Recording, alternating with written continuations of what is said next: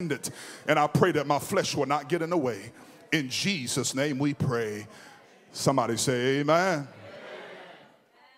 Amen. I want to preach here just on a simple subject. It's been on my heart for a while. Not necessarily the subject, but the principle of it. But the subject is, ready or not, here I come.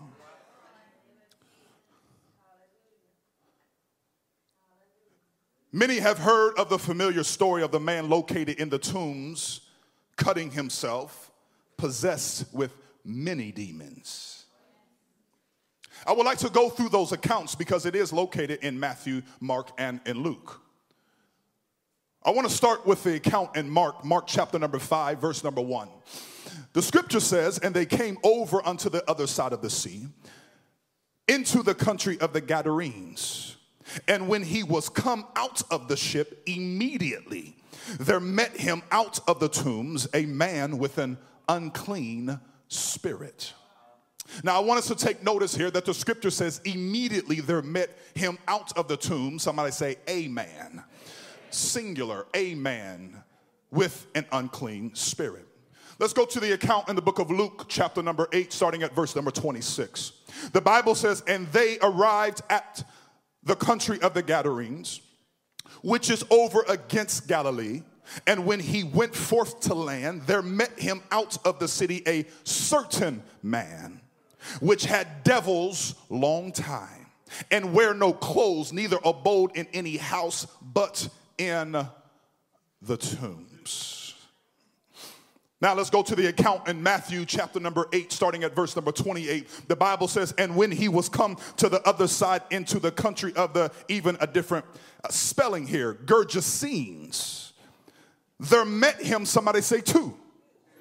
Other accounts only accounted for one, if you notice. But here in Matthew it speaks of two.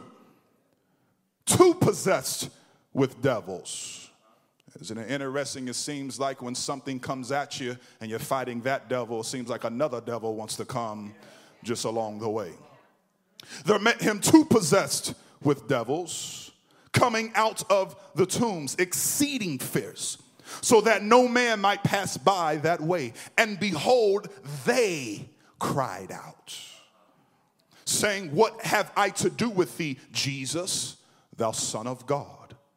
Art thou come hither to torment us before, somebody say the time, to torment us before the time.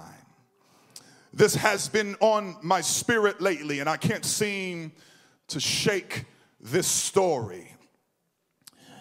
But there comes a point in everyone's walk of faith that you must tell the devil his time is up, and it's my time to walk in victory. I want us to take clear notice here of something that the Lord has just placed into my spirit, and that is the latter part of Matthew chapter 8, verse number 29. The devils, the demons spoke up and said, art thou come hither to torment us before the time? So that lets me know that there is a timetable that every demonic spirit has in your life. But the very thing is that what are you and I going to allow the timetable to be? Because just because they have an appointed time, their appointed time is from their assignment from their Father. But we have a greater Father.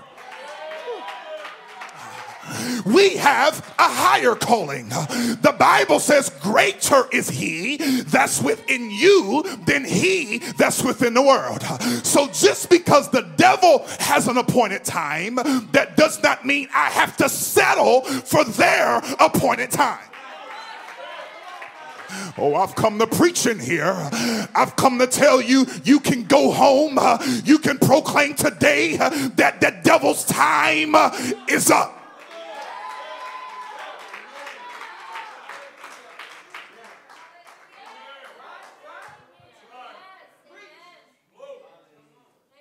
Well, let me keep on preaching. The Bible says in 1 Samuel chapter number 1, starting at verse number 4, The scripture talks about here a very familiar story dealing with Hannah. We understand that Hannah means favor. We understand that Hannah was going to a very difficult time, and that difficult time is within her own home. Boy, that's a challenge right there, isn't it?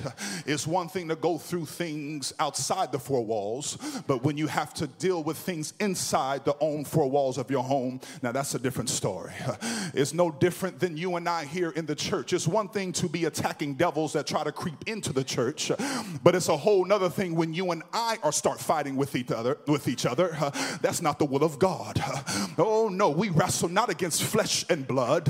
We don't come against one another, but we attack the devil that is trying to torment you and I to fight against one another. So the scripture lets us know here, starting at verse number 4, and when the time, somebody say the time, and when the time was that Elkanah offered, he gave to Peninnah his wife and to all her sons and to her daughters portions. But unto Hannah he gave a worthy portion, for he loved Hannah. But the Lord had shut up her womb, and her adversary also provoked her sore, for to make her fret, because the Lord had shut up her womb. And as he did so year by year, when she went up to the house of the Lord, so she provoked her. Therefore she wept and did not eat. Do you see how the enemy is using somebody in her own house year after year? And notice that the antagonizing, this spirit that is trying to get her to give up, give in, and just accept defeat is even worse every time they go to church. Oh, some of y'all need to get that right there. The Bible lets us know that every time they went up to the temple, that's when the adversary would provoke her even more. So don't find it funny. Don't think it's strange that every time you put on your clothes and try to press your way to the house of the Lord, it seems like everything is attacking you from coming to the house of the Lord. The scripture says that she did not eat in verse number 7. She wept and did not eat. In verse number 8 said, then said Elkanah, her husband, unto her, Hannah, why are you crying? Why are you sorrowful? And why are you not eating? Why is your heart grieved? Am I not better to thee than 10 sons? See, there's some things people cannot do for you, but only Jesus can do for you. Too often we make the mistake of trying to fill the void with people. We try to fill the void with pleasure. We have men chasing women and women chasing men. We have things that we're trying to fill the void with, but there's some things in life nobody can fill that void other than Jesus. I wish I had a church in here to preach to. So the scripture says in verse number 11, and she vowed a vow and said, O Lord of hosts, if thou wilt indeed look on the affliction of thine handmaid and remember me, and not forget thine handmaid, but wilt give unto thine handmaid a man child, then I will give him unto the Lord all the days of his life, and there shall no razor come upon his head. Many of us understand the story that as she began to cry out to the Lord, she began to weep unto the Lord. She was so sorrowful in her spirit and broken in her heart that she was crying out, but her lips did not move. We understand that the priests began to mark her mouth, thinking that she was drunk, but she says, I'm not one of the daughters of Belial. Please understand, I have a need. I have a prayer request. I have something that I'm tired of dealing with year after year.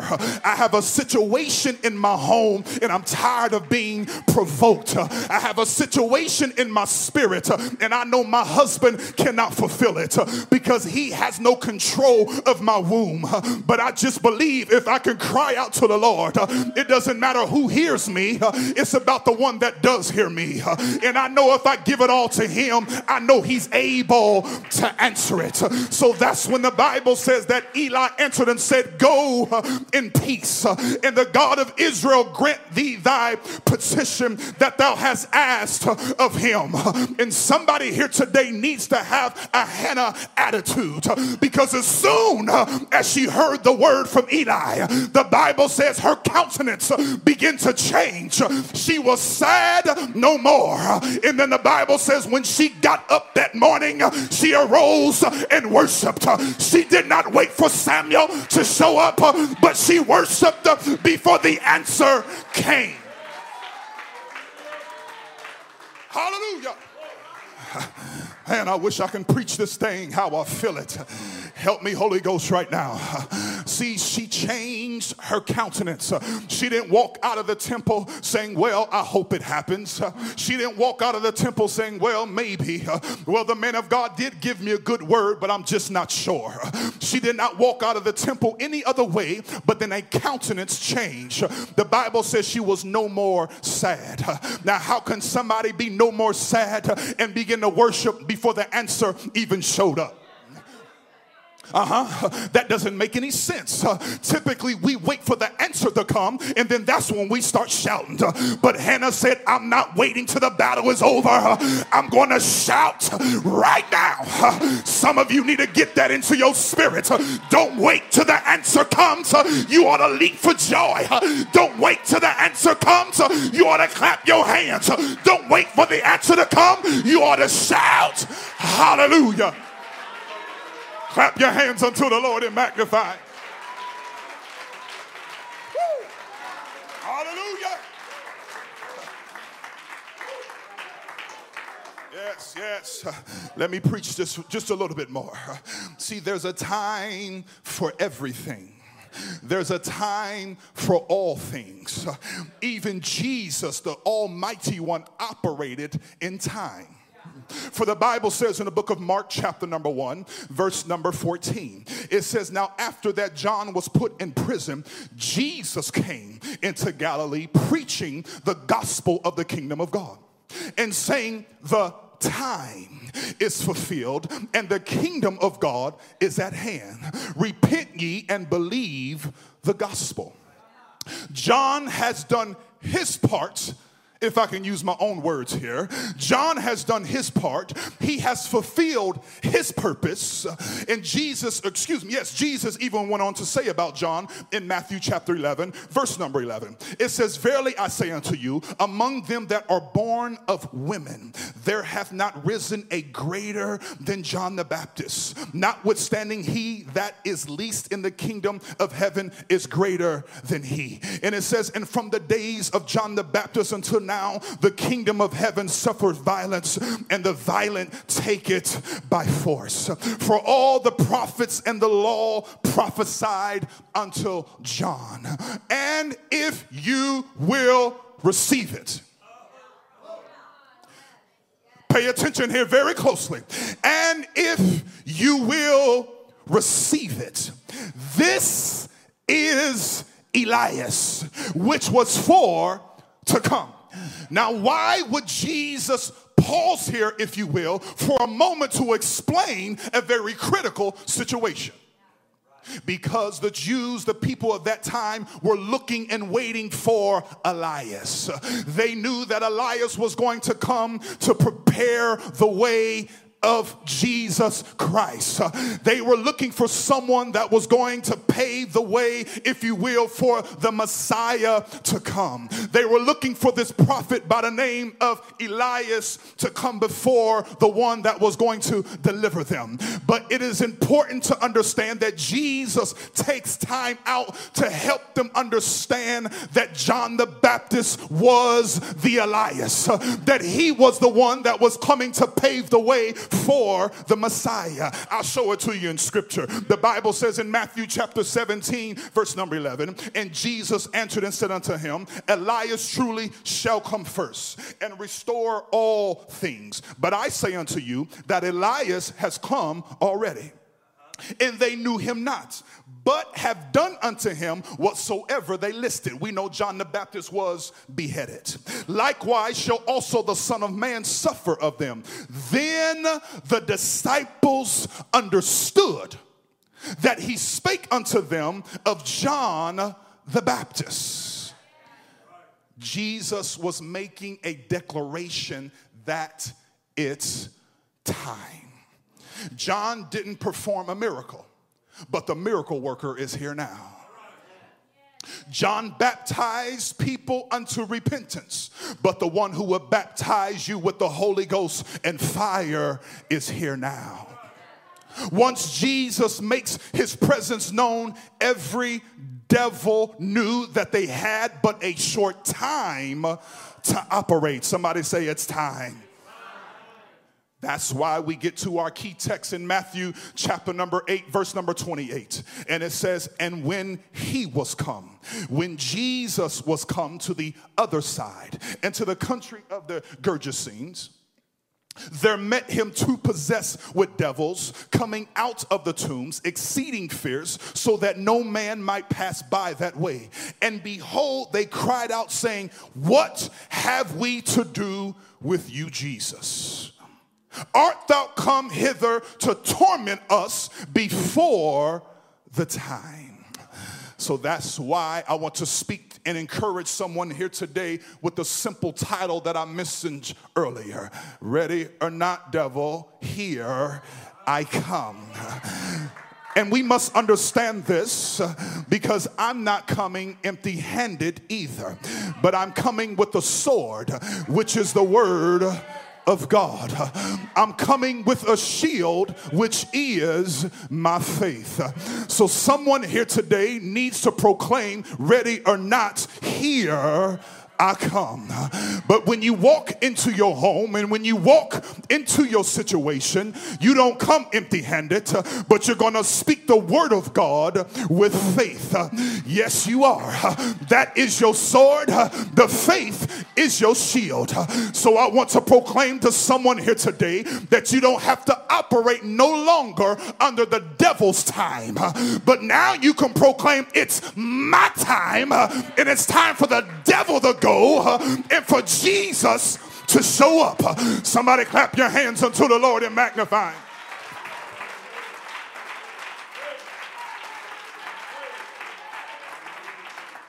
Hallelujah. Glory be to God. His time is up. And it's my time now. Give me a little bit more monitor, please. His time is up, and it's my time now. Notice how the devils understood that when the greater power showed up, they understood that they had to bow to that greater power. Notice that they were there on an assignment. Are you hearing me, brother? They were there on an assignment to not only torment those men, but to torment an entire city. See, when the devil's after you, he's not only trying to take you out, but he's trying to take your entire family out. Because he knows if he can get to your faith, he can get to everybody else's faith. I feel that in the Holy Ghost. But notice how the devil said, why are you here? What are you doing on this turf? And now that you're here, we know that our time is up. See, I need to encourage someone here right now, because you need to know that you don't have to put up with Satan's antics no more.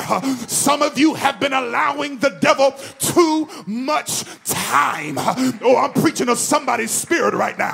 You're wondering and you're going home each and every day saying, when can this stop? I'm telling you that you have the power through the name of Jesus. You don't have to put up with the devil's tactics anymore, but you can simply speak and say, get removed, be removed, get out of my house.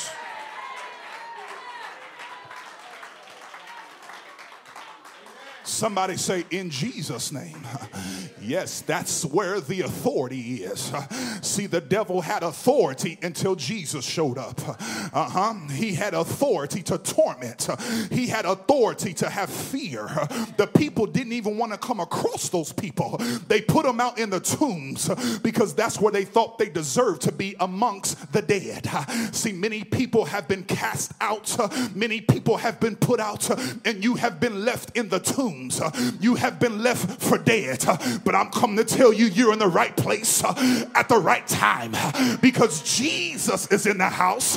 And when Jesus shows up, it doesn't matter what's going on in your life. God is able to say one simple word. He can just simply say, go. And every devil in hell has to flee.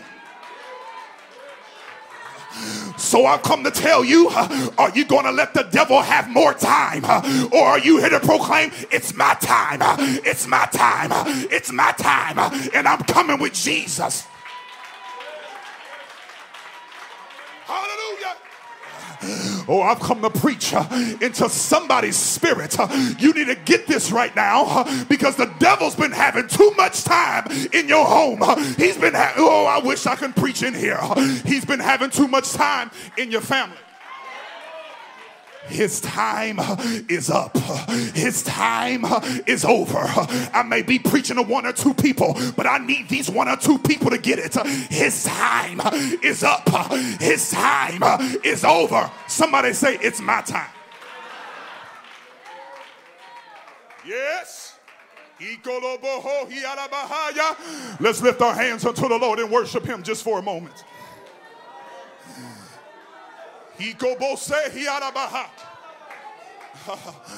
Come on, lift your hands. Come on, musicians, singers, you can come. In the name of Jesus Christ. In the name of Jesus Christ. Yeah.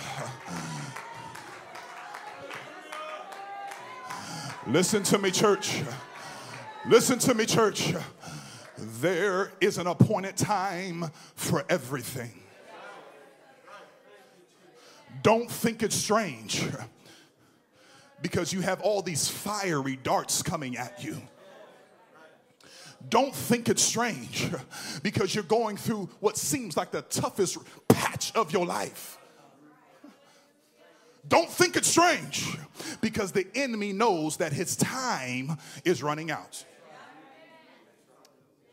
He only has a set amount of time, and he will do everything he can, Brother Carson, to pull you out in that short amount of time.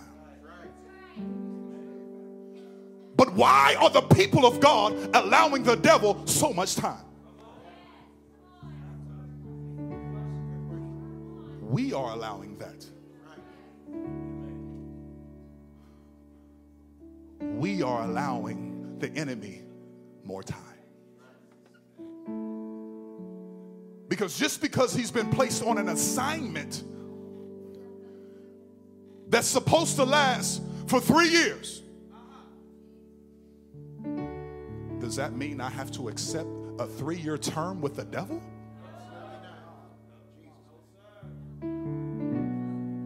I'm sorry, I didn't sign that contract. This is null and void. Well, you can't return it. Well, I'm dropping it off. You ain't got to go home, devil. But you got to get out of here.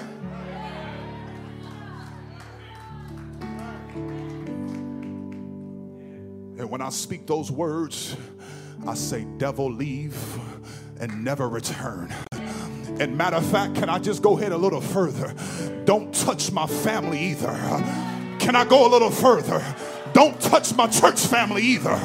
Can I go a little further? Don't mess in my neighborhood either. I'm telling you, your time is up.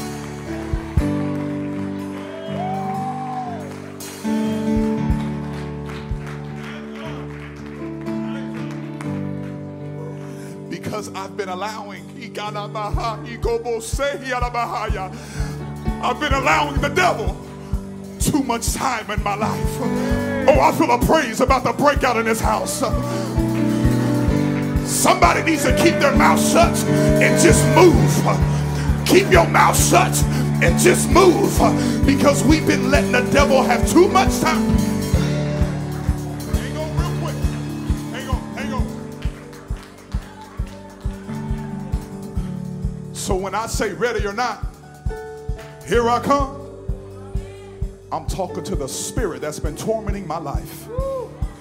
I'm talking to the enemy that's been tormenting my home. I'm talking to the spirit that's been keeping me down for far too long.